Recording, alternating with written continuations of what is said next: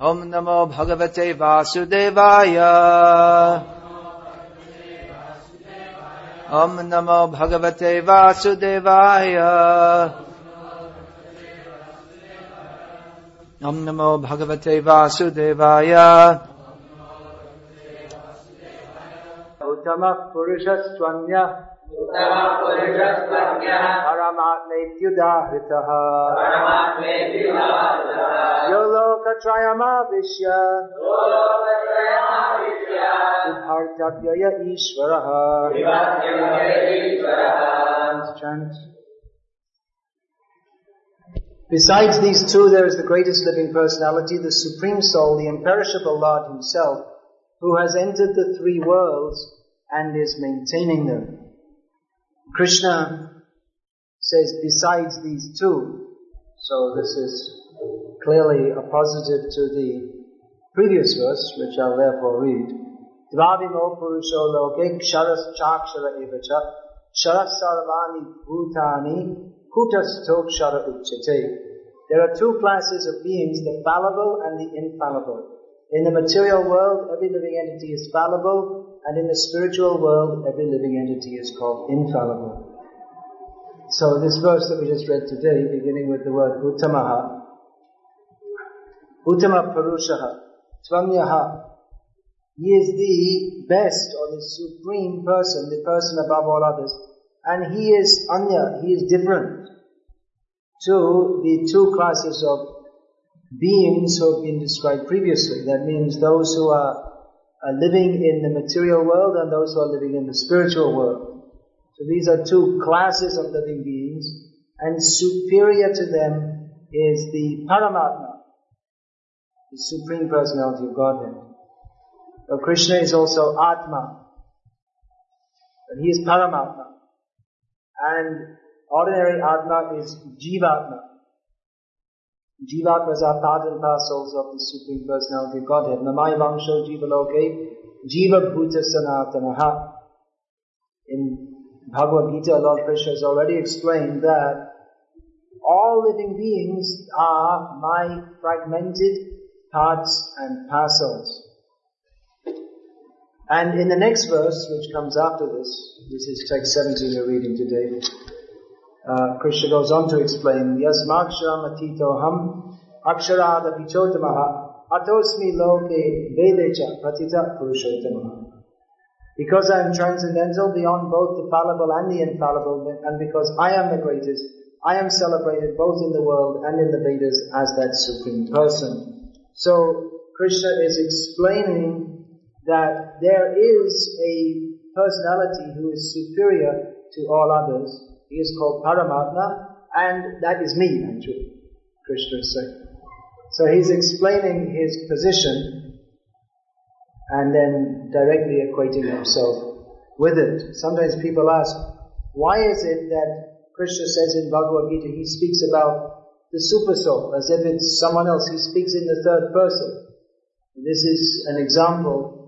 In the verse we read today, there are many others. Ishvara sarva bhutanam hrideshe arjuna tishtati brahmayan sarva bhutani yantrarudhani mayaya. Krishna tells Arjuna that the Supreme Lord, Ishvara, the word is being used, Ishvara, he is situated in everyone's heart and is directing the wanderings of all living beings. So why does he say Ishvara? Why doesn't he just say me? I considered this, and I came up with the understanding that it's actually, that may be done, it's not only Krishna does that, others may also do that. If someone, the teacher in the class may say to the children, listen to me. Or he may also say, you should listen to your teacher. He is the teacher. But he may say, you should listen to your teacher. So listen to me, that is a direct order. But if he says, you should listen to your teacher, he's referring to himself, but he's not just saying you follow me, but he's saying why you should follow me, not because of me, but because of my position. So Krishna does the same thing. He explains what is his position, and therefore we understand why we should follow Krishna. If Krishna simply says, well, do what I say, then certain kinds of persons, of course those who are devotees, they will agree.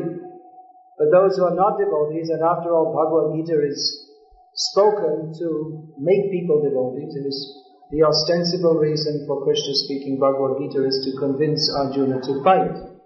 But that is the reason, but there's a much bigger reason than that. It's a big enough reason. But it has a much broader scope. Bhagavad Gita, actually Arjuna is already a devotee. Krishna tells Arjuna, Mandana bhava madbhakto, madhyaji mam namaskuru. Always think of me, become my devotee, worship me, bow down to me. But Arjuna's... Something in the mic? You seem to be very interested in the microphone. Arjuna's already doing that. He's already thinking of Krishna. He's already worshipping Krishna. He's already bowing down to Krishna. He's already Krishna's devotee. So actually Krishna spoke Bhagavad Gita to convince others to be Krishna's devotee. Because there are others who are not inclined to be Krishna's devotee. There are others who, just like if Krishna tells Arjuna, you do it. Even if Krishna had not spoken the Bhagavad Gita, Krishna could have just told Arjuna, just given him one slap in the face and told, hey, come on, get up, fight. I'm telling you. And he would have said, yes, okay. Because he's a devotee. But it was the arrangement of Krishna's Yoga Maya potency that Bhagavad Gita begins with the chapter that is entitled, what's the name of the first chapter? Arjuna? Vishada Yoga. Arjuna is feeling great distress. So, Krishna doesn't want his devotees to be in distress, but this was arranged so that the Bhagavad Gita could be spoken to Arjuna, who was suffering from what he himself described as Karapanya dosh. I've become a rascal. I've become a fool. Cripple-minded. But actually Bhagavad Gita was spoken to convince others who are not like Arjuna to surrender to Krishna. And there are others, you see, here he's convincing. I'm God, so you should surrender to me. There are some like Duryodhana, who even if Krishna tries to convince that he's God, he won't be convinced. Just like Duryodhana, Krishna, one of his famous names is Pandavadut, one of the Divya Deshams you'll find in Tamil Nadu. In there the Lord is called Pandavadut. He was sent as the messenger of Yudhishthira, who is Pandava, son of Pandu, to try to sue for peace with the Kauravas. And Duryodhana, he didn't want to listen, as usual. He doesn't want to listen to anyone unless they're praising him. This is the sign of a fool. Foolish people like to be praised, but if anyone gives them good advice, they don't like to listen. If the good advice is not what they like to hear, they don't like to listen. Which is why there are so many bogus gurus in the world today. They simply praise, oh yes, you are very nice. But they don't give any actual instruction. Guru should tell you are a rascal. That is the duty of a guru. But instead they say, oh, you are very nice. Oh, this is a very good guru. He understands me well. I don't actually need a guru, just out of my leela I'm accepting him. So Duryodhana, he just liked to listen to praise, and he didn't like to hear Krishna telling him not to, why I shouldn't fight. I want to fight. I want to kill the Pandavas. Let's have a fight. Great. We've outnumbered them. We've got all the great fighters on our side. I want to fight. I want to finish those people off. I've been trying so many ways, and we tried to kill the Pandavas. We tried to kill Bhim first of all by poisoning him, throwing him in the river in an unconscious state, and we wanted to burn them alive in the house of lac, and we sent them to the jungle where we were hoping that they would get killed by some rakshasas or whatever. We did everything we could, and they're still alive, so let's just, in the meantime, we built up our forces So let's get it out in a big fight and definitely we're going to defeat these. We'll defeat the Pandavas. And Krishna said, no, you're not going to defeat them. You have bigger armies, you may have the best fighters, but they've got me, and I'm God. So you can't defeat. But Duryodhana, he wasn't willing to listen. So Krishna at that time showed him some display of his opulences. Krishna showed him the Vishvarupam, and they are, it's just some magic trick, that's all. We're not afraid of you. What can you do with such a person? Balaram himself, Balaram is known as Duryodhana Guru. It's one of the names of Balaram. He's the Guru of Duryodhana for club fighting. So he had some kind of sympathy for Duryodhana. But after Samba, the son of Krishna, was surrounded by all the great fighters of the Kauravas, because he stole away Lakshmana, who is the daughter of Duryodhana. One of Krishna's queens is also called Lakshmana. There's another one. So in the Swayambara, he just took her away by force.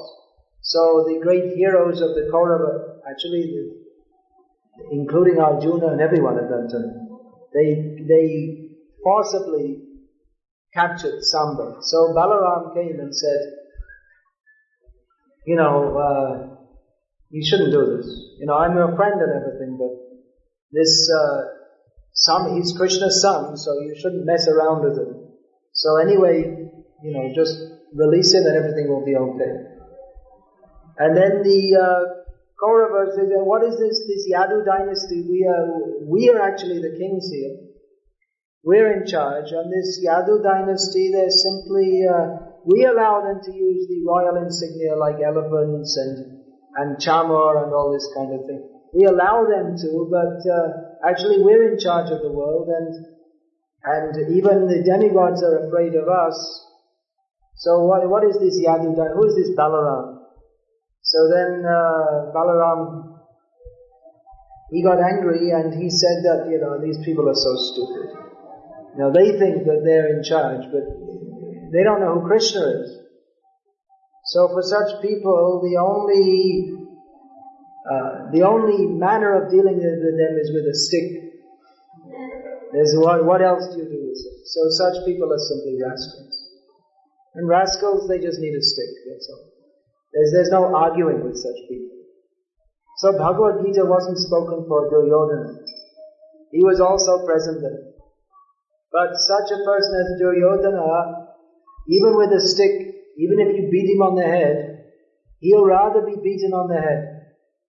He'll suffer the beating on the head rather than admit that Krishna is the Supreme Personality of Godhead. That is the nature of a rascal.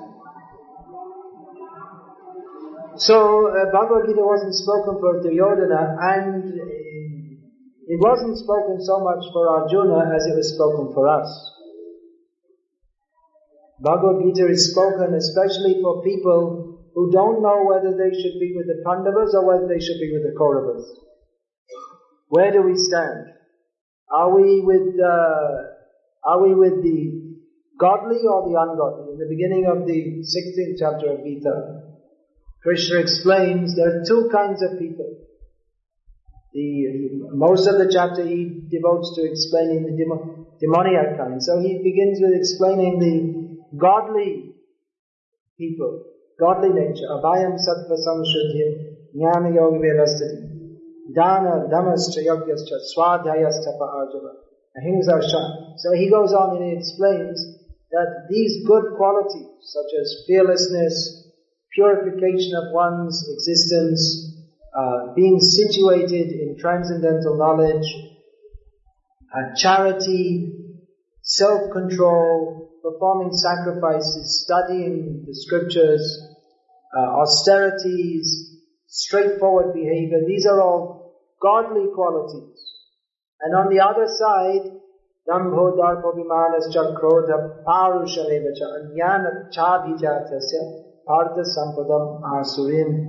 On the other side, there are the demoniac persons whose very nature is they are arrogant, proud, conceited. They don't like to listen to anybody. They think, I know everything. Very harsh. They don't deal with people. They always deal with people very roughly. By nature, angry, like a snake, and ignorant of the proper purpose of life. Ajnanam chabya. So these are the symptoms of demoniac people. So most people, they're neither very godly nor by nature very demoniac, but they're somewhere in between. And we see that just like if you drive through Chennai on Sunday morning, which I just did, you'll see so many churches and the preaching is going on, hallelujah, through the loudspeaker. So people, they have some godly inclination. So they'll be attending the church because we don't have our Hare Krishna temple there. We should be having. So they'll be attending the church, and then by the grace of the Christian church, not by the grace of Jesus, but by the grace of the Christian church, they'll go home and have chicken on Sunday, which is not godly and is not the message of Jesus, because Jesus didn't eat chickens. They have invented some myths that Jesus was a meat eater, but we don't believe it. And there's good, even from the scholastic point of view, there's very good evidence to suggest that Jesus wasn't a meat eater and that the Bible has been twisted to show him as a meat eater. So anyway, I'm just giving the example that people, they're somewhere in between. There's some godly inclination. Someone's talking about God and Jesus and hallelujah. So people have some attraction. But on the other hand, they have no clear idea of what is religion. So they think that, yes, we'll eat chicken. And where I come from, Sunday, anyway, I won't say what we used to eat on Sunday. It's not proper to speak these things in this particular time, place and circumstance. So people, they have no clear idea. So Bhagavad Gita is spoken to give a clear idea, to delineate between what is the fact, what is the truth, what is reality, and what is not. In the Bhagavad Gita, Krishna addresses various misconceptions. For instance, demigod worship. There are many people who are, we could say, superficially pious, who worship different demigods. And we see that in Hindu society, that Hindus in general, they very easily accept someone as a god. Any rascal can come along and say, I am Adya Parashakti or something like this, even though he's a man. And people are so stupid that they believe it. Or, I am Kalki. One day I was sitting in the LIC office and then I just remembered, oh, I'm Kalki Avatar. And then I got chased out of Tamil Nadu, so I ran away to Andhra Pradesh. So, people are so stupid that they believe these things. That tendency to worship, that is good. But we should know who to worship. If we don't worship who is actually worshipable, then our worship will cause us to go not upwards, but to go to an inauspicious destination. This Krishna mentions in Bhagavad Gita, Yanti Deva Vrata Devan Pitrin Yanti Putri Vrataha Bhutani Yanti Bhuteja Yanti Madhyanchi Nobima. If you worship the Pitris, you go to Pitri Loka, which is actually down, not up. If you worship the Devas, you go to Devaloka. If you worship the ghosts, you become a ghost. Watch out, there's a lot of Bhut worship going on in Tamil Nadu. Isn't there? So many. In the villages especially, so much. Bhut, they don't say Bhut, they say Bhut. In Tamil, how do you say it? Buddha, something like that. Buddha means fool in Hindi. So it's almost the same word. So people, they have a tendency to worship. But if we don't place our worship in the right place, then you don't actually get benefit. Just the opposite. So here Krishna is delineating what is the fact. There's another about demigod worship. Krishna very clearly says, Antavattu palantesham tadbhavatyalpamedasam. Those who worship demigods, they only get temporary results from doing so. Therefore they're foolish. Because the same, people think, well, worshipping demigods, worshipping Krishna, worshipping Buddha, or worshipping Amma, there's Kerala Amma and Tamil Amma also. One's a political leader and the other's a fisherwoman. So it's all the same. Because it looks the same. You see, you put a garland, you offer some dhub and some deep, and you say some mantras, it's all the same. So if you worship Krishna, or this Amma, or that Amma, or Adya Para Shakti, who's come in a male form at the present time, or even bona fide Vedic worship. Bona fide means it's mentioned in the Vedic scriptures, or Lord Shiva, or various demigods, that it's all the same, because it appears to be the same. But no, you get a different result from doing a different kind of worship, because if you worship the Devas, you go to the Devas. You go to where they're going. You go to the planets of the Devas. If you worship Krishna, you go to Krishna. If you worship the Buddhas, you go to the Buddha, the ghosts. If you worship this bogus avatars, my God, you run away. Hare Krishna.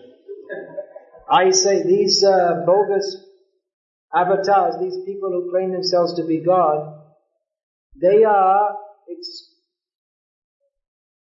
extremely sinful. First of all, because they're claiming to be God and they're not. And secondly, because they're doing Vaishnava aparad, they're doing Vishnu aparad by claiming themselves to be God, and they're doing Vaishnava aparad by causing so much work to Yamaraj. So, not only them, but all the foolish people who follow them, Yamaraj has to make so much arrangements for them. So in both ways, they're very, very sinful. So this Krishna is explaining. You get one result by worshipping me, and you get another result by worshipping the demigods. Then another big misconception, very common in Hindu society, is that everything is one. Ultimately, everything is one. I am you and you are me and we are all together, sitting on a cornflake and so on. Everything is just the same. Me and Narayana and everything is just one. So you do bhakti and then later on you will understand that I'm God. Right? Makes sense, doesn't it? Does it? No. It doesn't make any sense at all. Somehow or other people think it's more intelligent to think that you're God than to think you're the servant of God. But actually, according to Krishna in Bhagavad Gita, such people, they are less intelligent. They're not more intelligent, they are less intelligent. Krishna clearly says that those who think that Krishna is not the Supreme Personality of Godhead, they think that He, like everything else, is produced from some undefined absolute, unmanifest.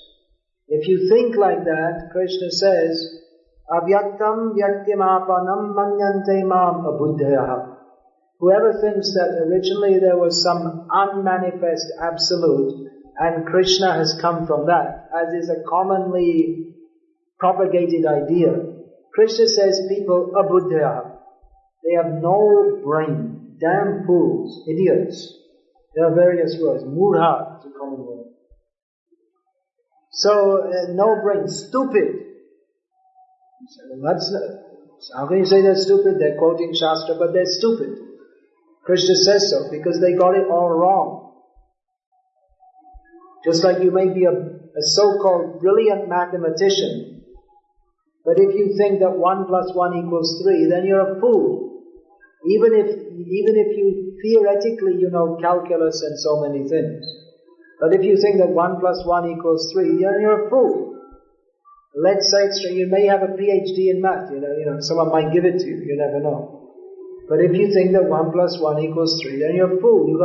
You may have so much theoretical knowledge, but your practical knowledge of reality doesn't make any sense. It's nonsense. So in the same way, you may be a so-called great Vedic scholar, and you know how to interpret different Vedic sutras according to the rules of Nyaya and Mimamsa, and all these different things. But if we don't understand that Krishna is the Supreme Personality of Godhead and we are His eternal servants, then we got it all wrong, according to Bhagavad Gita, which is what Krishna says. And that's what we're supposed to understand, because Bhagavad Gita is the essence of all the Shastra, which is spoken by Krishna, who is the Narayana himself. Yasvayam Padmanabhasya Mukha Padmanabhinisritam. Bhagavad Gita is directly spoken by Padmanabha, Krishna, from whose navel the lotus emanates. So the fact is that Krishna is the Supreme Personality of Godhead, and we are all His eternal servants, as described in these 3 verses, of which this is the second, the one that we're reading today. So if we can simply understand this, then automatically all misconceptions, demigod worship, everything is all one, that is automatically, being freed from such misconceptions is all subsumed by this simple understanding that Krishna is the Supreme Personality of Godhead, we are all His eternal servants, and any other idea apart from that is wrong. And some people say, well, you can believe this or you can believe that, and it's all the same and they're all right. But that's not what Krishna says in Bhagavad Gita. Nor does that correspond to reality in any manner that we can conceive of it. If we say that all opinions are the same, it doesn't make any sense anyway, in any way that we can conceive it. My opinion is that 1 plus 1 equals 3. It's your opinion, but it's damn wrong. You're a fool. You're an idiot.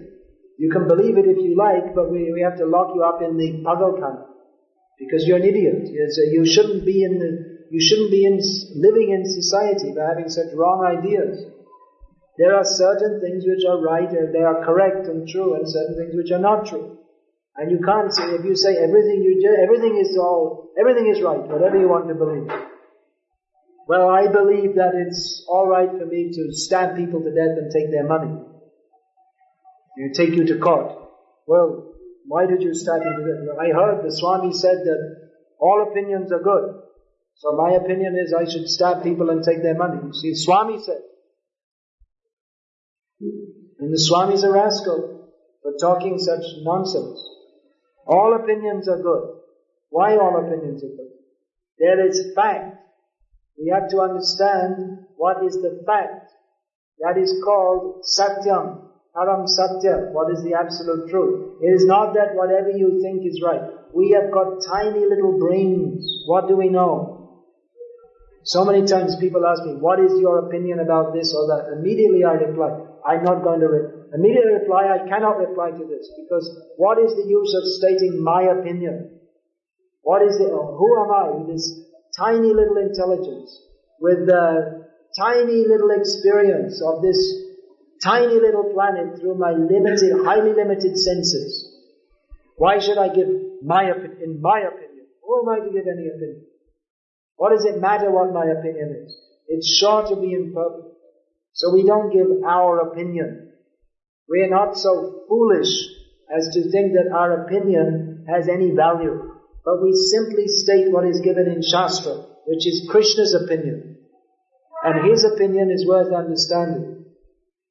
Just like Krishna says in Bhagavad Gita, Yoginam api sarvesham mangatenantaratmana shraddhavan bhajate yomam samayuktatamo mataha.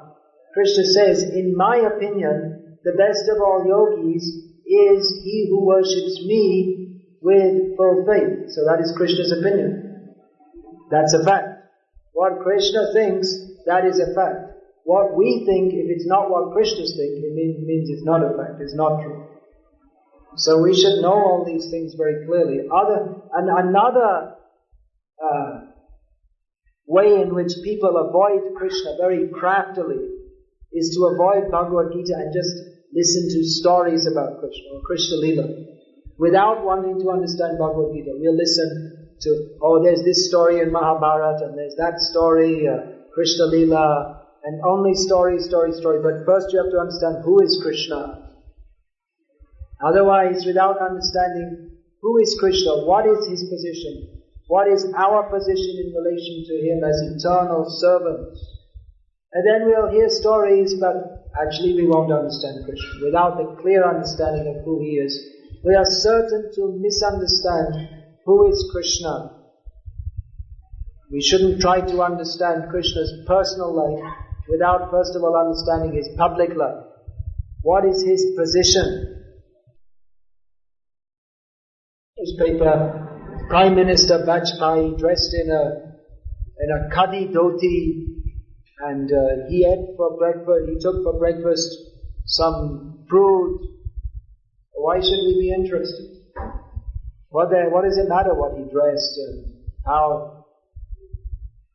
Actually, Prime Minister they don't, but the film stars and the sports stars, you see.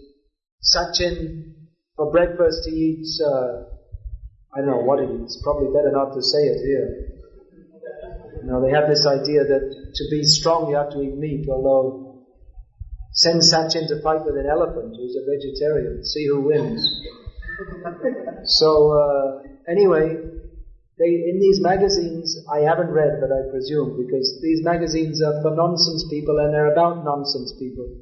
So they put what these sports stars are eating and how they dress, what fashions they follow. Why should you be interested? You're interested. Why should you be interested what Sachin ate for breakfast? You're interested because he's the number one Indian cricketer, which means he's the most expert person in India at hitting a ball with a piece of wood, which is of no value to anyone, but somehow or other they think it's very important because they're fools. So, if someone says, well, I ate idlis for breakfast, why don't they put it in the magazine? So I'm sending a report to the newspaper. This morning I had 3 idlis and coconut chutney, but not much chutney because Amma put too much salt in it. So, and do you think that they're going to report it in the newspaper? No. Why? Because Sachin is who he is, and you are who you are. And he is very important in the minds of foolish people, which means most of the people. And you are not important in anyone's mind for any reason whatsoever. So, first, if someone tells you, you see that Sachin had 3 idlis for breakfast. Oh, really? Yes, Sachin Nene. So another Sachin. Who's that? He's a clerk in an office in Bombay. Not very interested. And we said, Sachin had 3 idlis for breakfast. Which Sachin? Oh, really? He had 3 idlis for breakfast. Oh, that's very interesting. Is there more in the newspaper? So we're taking interest not because he had the idlis, but because of who he is. So in the same way, Krishna is going out with the cows in the morning. Well, if you look out here, you'll probably see some boys taking cows out also. So if we say, well, the mother gave some rice and salt, probably they don't eat much else, and chilies, that's probably what they eat for breakfast, not idlis. His mother gave him some rice and some salt and some chilies. You're all going to come out here and listen to that? If we say that Swamiji will be giving a lecture on what some village boy, he took some cows out and what he had for breakfast, will anyone be interested? No. But if we say that, you see, Mother Yashoda, she's dressing Krishna, and then she gives him Shukta Shakadi Bhaji Nalita Kushmanda Dali Dalna Dugda Tumbi Dadi Mochakanda. There's a whole list. That's his breakfast. He has a good appetite. That's not everything. That's just the first line of the song. And he has a huge breakfast. And then he goes and he has lunch too. He's God. So, why should we be interested to hear that? Because he is Uttama Purushastvanya Paramatmetu Dahrita Yo Lokatrayama Visha Vibhatya Avyayam. Because he is the Supreme Personality of Godhead. Therefore, his Leela is of importance. Otherwise, many people are dancing. Of course, they don't dance for a night of Brahma. But many people are eating. Many people have girlfriends. Many people have wives, not 16,108 wives, but many people are fighting. So all these pastimes of Krishna are described, but they are of value because he is the Supreme Personality of Godhead. And Shinu Sukadam Shubhadam Bhavasaram, even in this miserable material world, by hearing of Krishna, we become happy on the transcendental platform and our life becomes auspicious. If you hear about what Sachin Tendulkar eats for breakfast, you may feel some Maya soup, but it will not be auspicious. That will not elevate our consciousness. By hearing about Krishna, we become elevated beyond the modes of material nature. By hearing about cricket players, bogus incarnations of God, or anyone else, we remain bound in the modes of material nature. So there is a difference. Hearing about Krishna and hearing about anyone else, there is a great difference. If we hear about Krishna or his devotees, we become purified. If we hear about any others, we become putrefied. Do you know what that word putrefied means? It means you become rotten. You rot away, rotting in this material world. So we should hear about Krishna, but first of all, we have to understand why hearing about Krishna is purifying, because his position is extraordinary. He is not an ordinary person. If we hear about Krishna, Krishna is going with the cows, he's dancing with the gopis, but we don't clearly understand how he is Paramatma, the Supreme Personality of Godhead, then we will tend to think that it's a nice story, and he's one of the gods. But after all, we're all God, isn't it?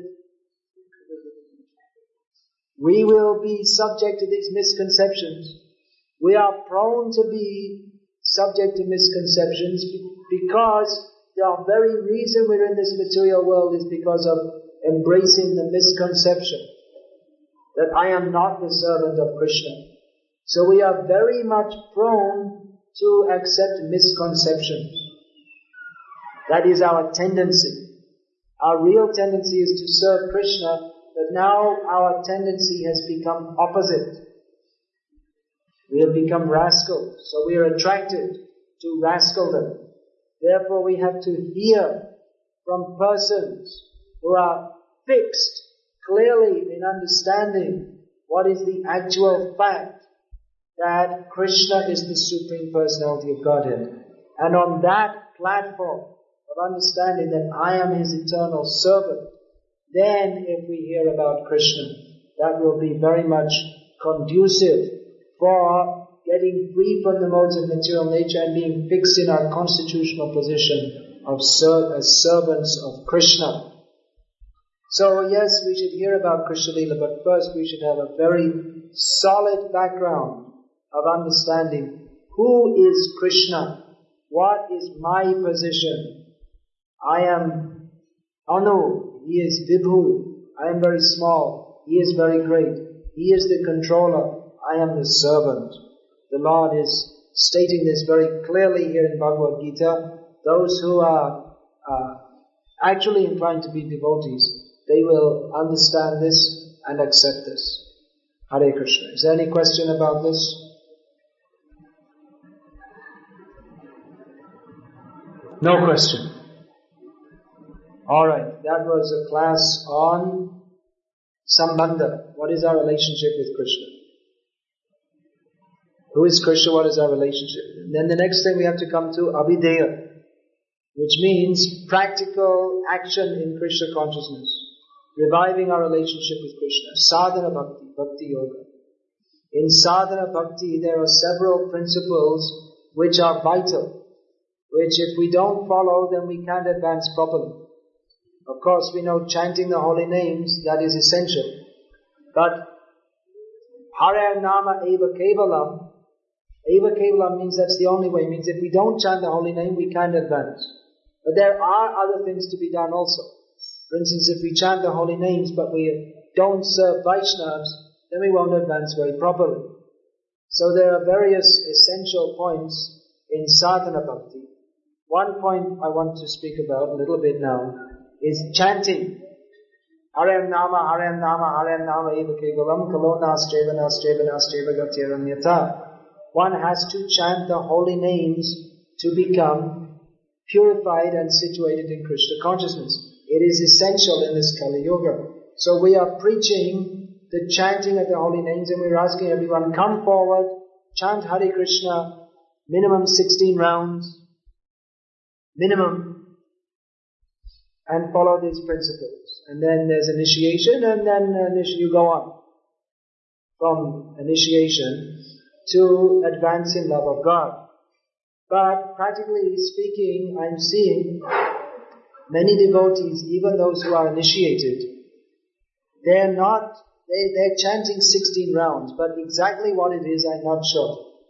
Because it may not be the Mahamantra. It may be something resembling the Mahamantra, but not exactly the Mahamantra.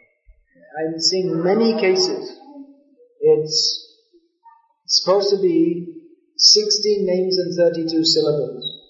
But often, because, you have to chant 16 rounds and it takes some time, so devotees, they're very intelligent. They have devised a system of chanting with only about 25 syllables. So it becomes quicker. Just like Hare Krishna, Hare Krishna, Hare Krishna, Krishna Krishna, Hare Ram, Hare Ram. Like this. So it becomes somewhat quicker. And you get your rounds chanted quicker. But the only problem with this is that you don't make any spiritual advancement. Because you make spiritual advancement by chanting Hare Krishna and by chanting something else, such as Hare Krishna, Hare Krishna, Krishna Krishna, Hare Hare, Hare Ram, Hare Ram, Ram Ram, Hare Hare, Hare Krishna, Hare Krishna, Krishna Krishna, Hare Hare, Hare Ram, Hare Ram, Ram Ram, Hare Hare. You don't make any spiritual advancement because you're not chanting Hare Krishna mantra. So I'm seeing or hearing this is quite prominent, quite widespread. And even devotees are getting initiated and they're promising to chant 16 rounds, but I'm wondering if they're even chanting one round of the Hare Krishna Maha Mantra or even one mantra. So, if you want to advance in Krishna consciousness, please consider this very carefully. What are you chanting? You're taking time out every day to chant, so you might as well chant the Maha Mantra and go back to Godhead. Since you're spending so much time, you put your hand in your bead bag and you make some sound, so you might as well chant the Maha Mantra as chant something which vaguely resembles the Maha Mantra. Because by chanting the Maha Mantra, you will get love of Krishna. And by chanting something vaguely resembling the Maha Mantra, you'll get something resembling love of Krishna, but not love of Krishna. So please take this very seriously. We have to chant clearly Hare Krishna, Hare Krishna, Krishna Krishna, Hare Hare, Hare Ram, Ram Ram, Hare Hare. So we do that and then we go on and we chant it. Somehow it may become somewhat mechanical and then we're just going. Or another thing, there's the almost silent.